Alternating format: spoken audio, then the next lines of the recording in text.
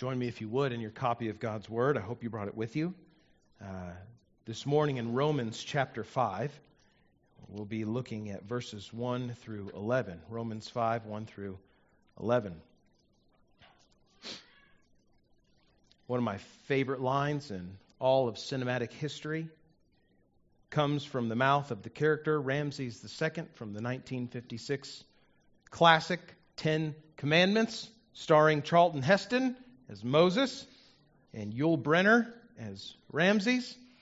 Several times throughout that film, Pharaoh Ramses says, "So let it be written, so let it be done."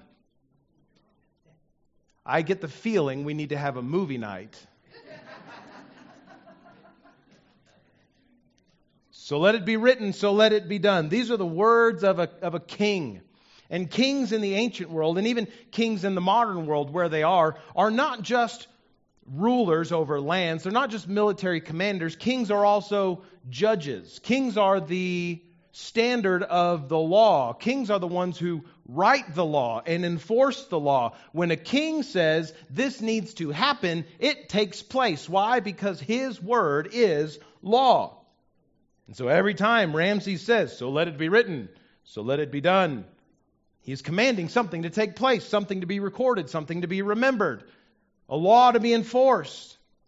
When he speaks, it matters. This morning we come to the aspect of salvation, sixth in this series. This morning I was counting and I thought it was 5, but it's 6. The aspect of justification as a part of our salvation. We've looked at election, atonement, calling, regeneration, conversion, faith, and by that we mean faith and repentance, and now today, justification. What is justification? Justification is God's objective declaration that in Christ we are in right standing with Him. It's the main idea of our time here this morning as we explore justification from Scripture. Justification is God's objective, which means not depending upon you or me or anything that we do. His objective declaration that in Christ we are in right standing with Him. Now we're going to look at this idea of justification fleshed out in Romans chapter 5 in just a moment. But friends, this morning, knowing that God makes us right with Him through Jesus Christ, we should come to rejoice in the freedom and new relationship that we have with Him.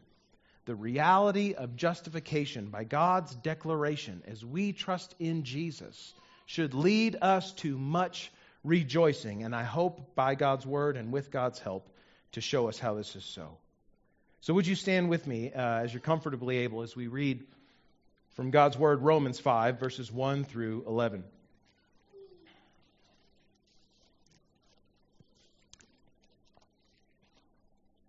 There, the Apostle Paul continues in his letter to the church in Rome. He says, "Therefore, since we have been justified by faith, we have peace with God through our Lord Jesus Christ. Through Him we also have obtained access by faith into this grace in which we stand, and we rejoice in hope of the glory of God. Not only that, but we rejoice in our sufferings, knowing that suffering produces endurance, and endurance produces character, and character produces hope, and hope does not put us to shame, because God's love has been poured into our hearts through the Holy Spirit who has been given to us. For while we were still weak at the right time, Christ died for the ungodly. For one will scarcely die for a righteous person, though perhaps for a good person one would dare even to die. But God shows His love for us, in that while we were still sinners, Christ died for us. Since, therefore, we have now been justified by His blood, much more shall we be saved by Him from the wrath of God.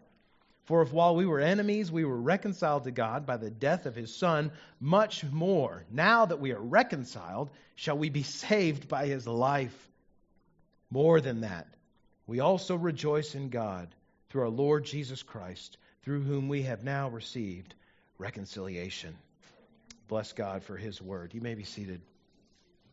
Justification is God's objective declaration that in Christ we are in right standing with Him. This is this aspect of our salvation that we see as bringing us into a renewed and clean, pure, unstained by sin relationship with God. So, considering Romans 5 and its general context in the course of Romans, let's first answer the question or describe what justification is. I've given it to you in a sentence. Now let's see if I can give it to you in several more. So what justification is. Justification, the way that the Bible uses it, is what we would call a forensic term. That means it has to do with legal declarations that are made in a courtroom-like context. Forensic evidence in a criminal case is evidence that can be used in a court of law. To be justified means to be declared innocent, means to be declared or to be acquitted of any guilt associated with any alleged wrongdoing. So you come to see then how justification is related to this biblical idea of salvation. Or for there to be a relationship between a perfectly righteous God and unrighteous sinners like us, there must be a way for those sinners to be justified to Him, to be acquitted of guilt, to be declared innocent, to be in right standing without guilt of trespass before God. Now, earlier in Paul's letter to the Romans, he describes the need for justification and the way that it takes place. You may just want to flip back a page to Romans chapter 3, verses 22 through 26. We actually read this as our call to worship this morning, but here it is again. There Paul says, "For there's no distinction, for all have sinned and fall short of the glory of God, and are justified," made right with God, acquitted of guilt, "by His grace as a gift, through the redemption that is in Christ Jesus, whom God put forward as a propitiation, an atoning sacrifice, by His blood, to be received by faith. And this was to show God's righteousness, because in His divine forbearance He had passed over former sins. It was to show His righteousness at the present time, so that God might be just and the justifier of the one who has faith in Jesus." If we're to think about justification in the context of the courtroom, it may play out in the courtroom of our minds, the courtroom of our imagination, like this. There in that courtroom, it's the judge's bench, the defendant's table, the prosecution. And at the defendant's table stands the sinner. He's been accused of sin by Satan, who himself sits in the prosecutor's seat. And Satan has an airtight case. He's got hard evidence of the reality of the sins that he is accusing the defendant of. The defendant is guilty beyond a shadow of a doubt. There's no question in anyone's mind, even his own, that he has committed the sins that he's being accused of. Behind the judge's bench sits the judge, who is the only righteous God, the standard of righteousness Himself. He sits there without sin. He is Himself the arbiter of justice. If the defendant were to, in this courtroom, try to acquit himself, his defense to the judge might be something like, "Your Honor, the prosecution is truthful. I have murdered. I have committed adultery. I have been an idolater. I have been full of covetousness and greed. All the charges of the prosecution, I admit, and I don't deny any of them, Your Honor. But, Your Honor, I've also given a lot of money to charity. I volunteered in my community. I adopted stray puppies, and I voted for all the right candidates. Your Honor, I am a righteous person." To which the judge would respond, "Yes, these things may be true, but sir, I'm afraid we're not here this morning to validate the nice things you have done, but to adjudicate the facts of the sins that you have been accused of and which you have admitted. Do you admit your guilt?" To which the defendant would have to answer, "Your Honor, I cannot deny my guilt for the sins listed against me." And the judge would have to answer, "Well then, sir, you stand guilty of all these sins and responsible for every one of their consequences." In such a scenario, God, the judge, is just. He doles out justice appropriately. He gives what has been earned. But that defendant is not justified. He is not acquitted. He does not stand innocent before the court. His guilt stands. But let's imagine the same scenario, but just change it at maybe one point. Same defendant, same prosecution, same judge. When God, the judge, asks the defendant to address the charges made against him for his sins, the defendant replies, Your Honor, the prosecution is truthful. I have murdered. I have committed adultery. I have been an idolater and full of covetousness and greed and all these other things. All of their charges I admit and I do not deny. To which God, the judge, says, Well, then have you any defense? And at that moment, another man stands next to the accused, and he rises to speak. But he speaks differently to the judge. He doesn't say, Your Honor. He says, Father, the penalty for the defendant's sin is death. Rightfully so, your word has declared it. Your law has said every sin deserves death. This is true. And this one is a sinner.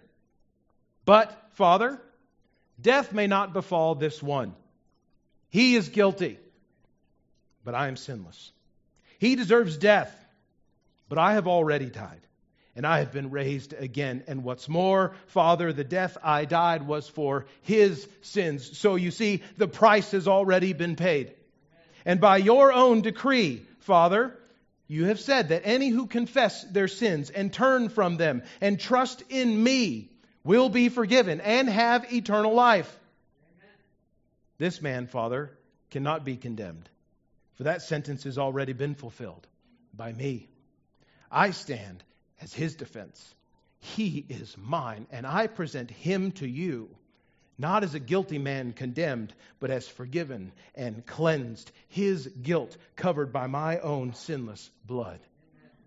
To which God, the just judge, replies, Son, all this is true. I hereby declare the defendant justified and acquitted of all guilt of his sins. Moreover, I grant him citizenship in my kingdom with all the rights and privileges thereof. Now, of course, there in that courtroom, the prosecution stands once more in defiance to shout, But Your Honor, he admitted his guilt. He's rotten by his own admission. Your law says he deserves to die. He stands condemned this day. Do your job, do your duty, and condemn him. And with a stern glare, the judge replies to the prosecution, A death has occurred in substitute. Faith has bound this man to my son. My judgment stands. He is justified this day. This is what it means to be justified by faith, to be right with God as we place our dependence, our trust, our faith in Jesus and leave it there. Trusting Christ who completed the sentence for your sin and for mine as a substitute so that we can stand before God without guilt. This is what verses 6 through 11 explain for us so well in Romans chapter 5, that Christ died for sinners when they did not deserve it, so that those who believed in him could stand without guilt before God. Now, of course, to be justified does not mean that our past sins are wiped from history. They really happened. They still linger in our memory. And so sinners who have been justified to God, as they place faith in Jesus, face a conundrum at that moment. Am I a sinner or am I justified? I remember all the sins that I committed. I admitted all the sins that I had committed, and yet God declares me just. Which am I? Am I a sinner or am I justified? Martin Luther, the great reformer, used a phrase to describe the effects of justification, or the reality of justification in the life of the individual. In Latin, the phrase is simul justus et peccator, or in English, simultaneously just and a sinner. Simultaneously just and a sinner. The physical and spiritual reality is that I have sinned, and I do sin. But the legal declaration from God, the binding declaration from God, is that I am justified before him. I know what happened in the past. I know what I am. I know who I am. And yet God declares that I am something else entirely. The power of a legal declaration to overcome the realities of the past is not something bound only to Scripture, but we see it illustrated in other places of life.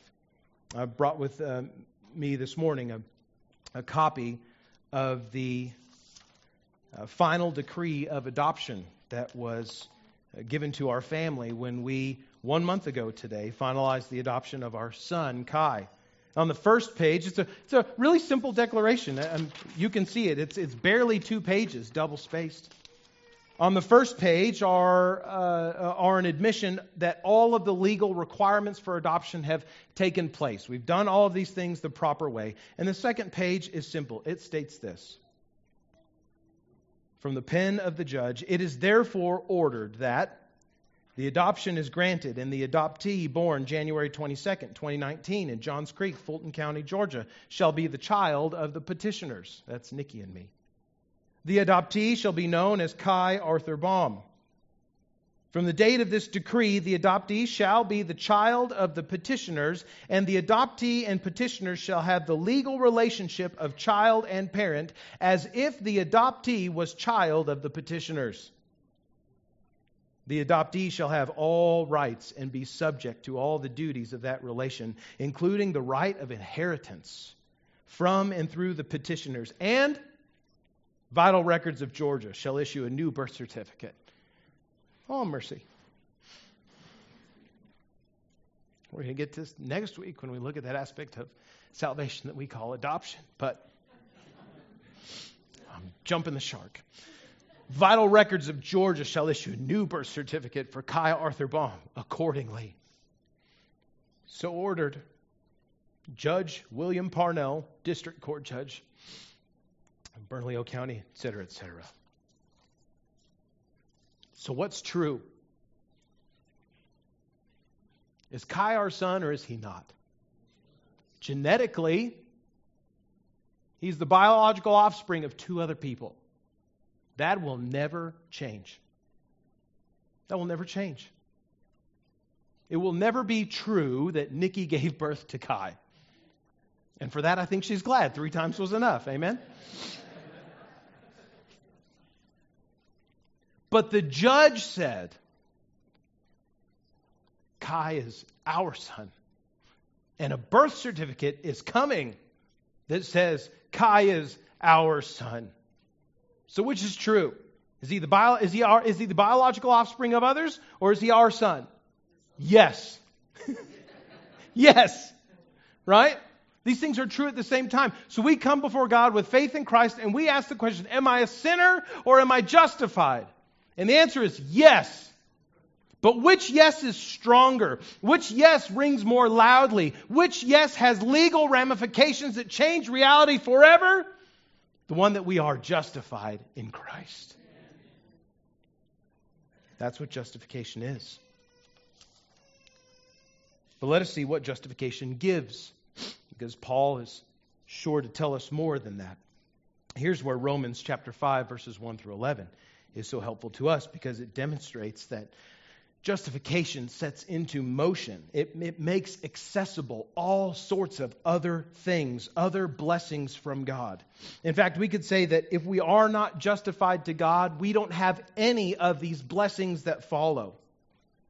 First, justification gives peace with God through Christ. We see that in chapter 5, verse 1. Therefore, since we have been justified by faith, we have peace with God through our Lord Jesus Christ. Again, mentioned in verse 11. More than that, we rejoice in God through our Lord Jesus Christ, through whom we have now received reconciliation. That word reconciliation is the same to be at peace with someone. Justification, being right with God, gives us peace with Him through Christ.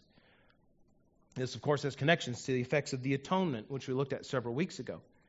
That is, that we are reconciled to God. We are made at peace with God through the blood of Jesus shed for us, His death in our place. And this reconciliation, which is expressed also in justification, leads to rejoicing, as we saw in chapter 5, verse 11, because of the renewed and the repaired relationship that we have with our Creator by trusting Jesus, and as He makes us free of the guilt of sin. What does justification give? It first gives peace with God through Christ. Second, it gives joy. Joy in the hope that comes with access to the grace of God. We see this in verse 2. Through him we have also obtained access by faith into this grace in which we stand, and we rejoice in the hope of the glory of God. Grace, which we've said time and again in the series, which is the unmerited favor of God, is received by faith. Ephesians 2, 8 and 9. It is by grace you have been saved through faith, and this is not of yourselves. It's not by works, so that no man can boast. It is the gift of God. This same faith in Christ, when we trust Jesus, we not just receive God's grace, the gift of salvation, but we are justified. So faith justifies, and faith leads us to receive God's gift of grace. And in this way, Paul seems to be equating justification with grace. That is, to be declared right by God is a gift of God to those who have trusted in Christ. And I think, friends, that's a fair equivalence. To be justified by faith only, and not by any works of our own, is a gift of God to the undeserving. And it rightly leads to rejoicing, to gladness, to hearts filled with joy, as those who have faith realize that they are brought by Christ himself into the very glorious presence of God. Being justified with God gives us joy in the hope that comes with access to God's grace. Third, justification gives this, a renewed perspective on suffering. As we are justified to God in Christ, our suffering is transformed in the power of God to a force for developing hope. Look at verses 3 through 5. We saw Paul's golden chain of salvation at the end of Romans chapter 8, but here's kind of another chain of sorts, one thing dependent upon the other. Chapter 5, verse 3, not only that, but we rejoice in our sufferings, knowing that suffering produces endurance, and endurance produces character, and character produces hope, and hope does not put us to shame because God's love has been poured into our hearts through the Holy Spirit that's been given to us. Being justified to God transforms our view, our perspective on suffering. In Christ and justified, made right with God, with the love of God present in us through his Holy Spirit that dwells in us, suffering creates patience, and patience creates godly character, and godly character creates greater confidence in the expectation of Christ's return and all the hope of glory thereafter. Friends, all of this is not possible if believers are not united to Christ by faith and justified to God. Those who are not at peace with God do not have the hope that comes from godly character, which is made by patience, or endurance, which is made by a renewed perspective on suffering. But those who have been made right with God through faith in Christ come to see suffering as that which leads to patience, patience to godly character, and godly character to hope. What else does justification give? Well, fourth, justification gives salvation, rescue. Those who are justified gain what we properly call salvation. The death of Jesus for sinners happens in accordance with God's eternal plan, Paul says in chapter 5 of Romans, verse 6. While we were still weak, at the right time, Christ died for the ungodly. When Paul says in verse 7 that one will scarcely die for a righteous person, he's not talking about a really righteous person. He's talking about a Pharisee-type self-righteous person. Nobody wants to die for a self-righteous person. Nobody wants to die for the guy who says, yeah, I might be guilty of all these things, but I gave a lot to charity, I rescued lots of puppies, aren't I cool? But, Paul notes, someone might dare to die for a truly good person, for a noble person, for a person who's like one of Sir Arthur's or King Arthur's knights of the Round Table, right? A really noble person. Someone might die for someone like that. Their life has particular value and worth, and maybe even more than my own in my own estimation. So maybe I would give my life for them. But the love of God, as Paul continues, is so contrary to human expectation and human behavior, and that while human beings were still in their sin, we weren't noble, we weren't even self-righteous, we were sinners. While we were still in our sin, Christ died for us.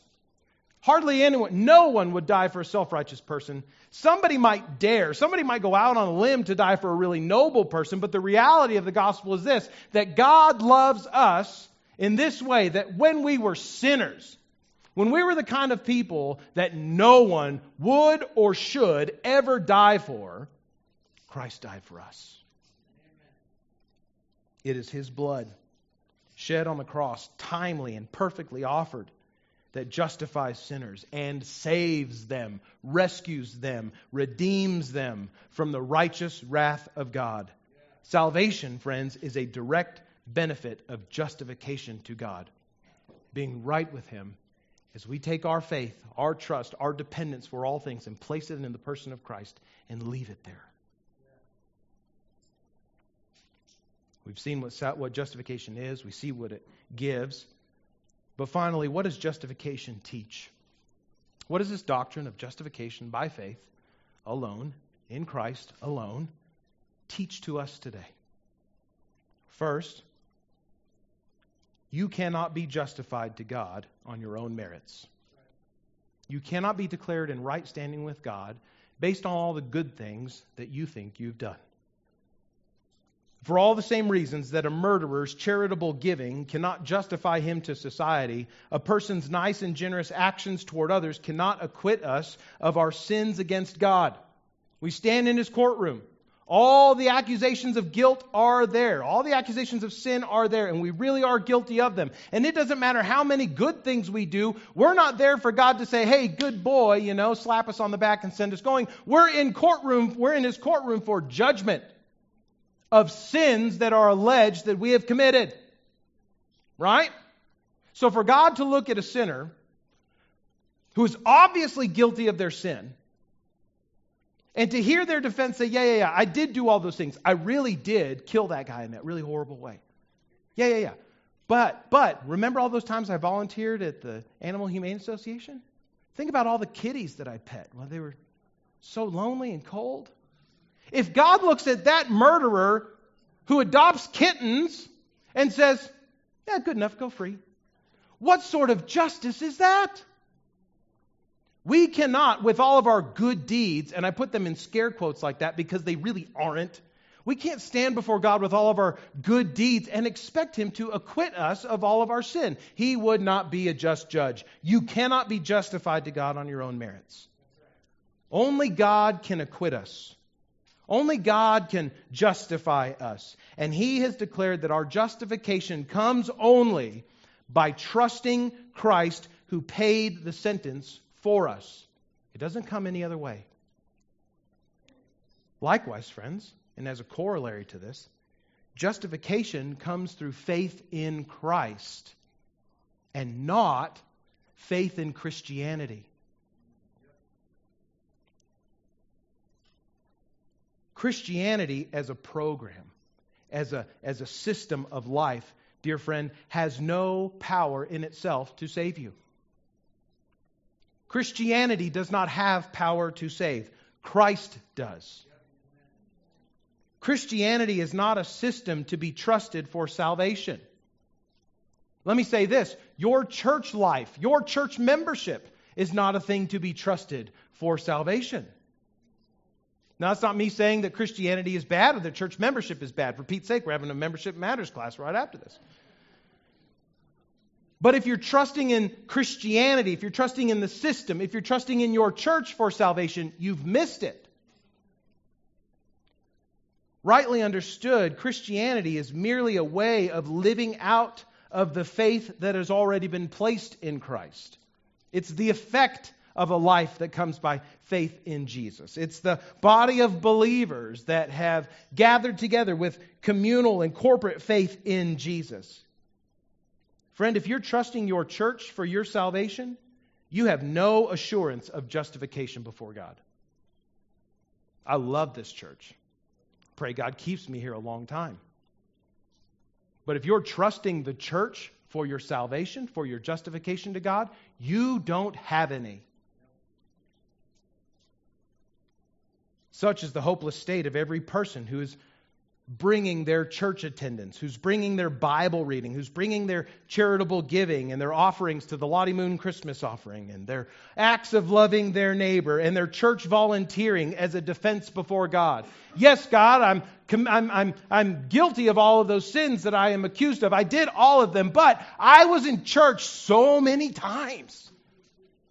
I gave a lot of money to missions overseas and here. Do you know how many cups of Kool-Aid I poured for toddlers in preschool ministry? So many paper cups, God. I did do all those things, sure, but I pulled weeds in the churchyard. I clapped when we sang, God is good all the time, God is good. And I clapped on 2 and 4 and not on 1 and 3. I even got the rhythm right. That's a sermon for another time. But, God, I did all the things. I did all the things. Yes, I'm guilty of everything I'm accused of, but I did all the church stuff, every single bit of it. Friend, the person that brings all of their church stuff, all of their Jesus-flavored actions or attitudes or schedules to God on that day of judgment, but without Christ at his side, stands empty-handed in the face of God's wrath, ready to receive it all for their sins. Do you know why? Because Christianity doesn't save. Christ does. The church doesn't save. Jesus does. The Lord's Supper and baptism don't save. The risen Lord Jesus, whom those things point to, does. All of these things, all of the good things that we do, all the church stuff that we do. And by the way, I'm not saying stop coming to church, stop coming to Bible study, stop reading your Bible on your own, stop praying, stop serving toddlers juice, in preschool ministry. No, do all of those things, please. But don't look to them as assurance of your salvation. Don't look to them to save you. Look to Christ who saves you. And do all of those things out of a relationship of love for Christ and faith in Him. Which means further, dear Christian, when we share the gospel with other people, with our neighbors, with our family members who don't know Christ, we point people to Jesus, the only justifier. We don't share the gospel and then say, well, just come to church on Sunday and you'll be good. Because why? Church doesn't save. Jesus does. When we share the gospel with people, we don't say, well, call yourself a Christian and you'll be good. Why? Because Christianity doesn't save. Christ does. When we share the hope of salvation, of justification, of being right with God through faith in Jesus Christ to our lost neighbors and family members and to our children in our own homes and our grandchildren, we call them to trust Christ. Turn to Jesus. Look on Him who was pierced for your sins, who was raised in glory from the dead, and depend on Him as your sacrifice for sins and your victorious Redeemer. Depend upon Him to stand in your defense in the courtroom of God. Don't depend on the church. Don't depend on all your Christian friends. Don't depend on all the gifts that you gave to things. Depend on Christ. Justification teaches that you cannot be justified to God on your own merits. It is faith in Jesus that saves, not dependence on religion. So, friend, point people to the fact that justification is a declaration that God makes for those who have trusted in His Son. Justification teaches us, second, that if you have been justified through faith in Christ, then rejoice. If you have been justified, rejoice. If you have trusted Jesus for your right standing with God and as your defense before a righteous God, then Christian, celebrate it. See that the burden of your sin has been lifted. Realize that there is nothing left to prove to God. Understand that all the accusations of Satan fall on deaf ears because you are in Christ by faith, and thereby you have nothing to hide and nothing to fear from God. Rejoice. Rejoice. And again I say, rejoice. And in your joy, Christian, in your celebration of the reality that you are right with God, realize that you have a new way to view and endure suffering.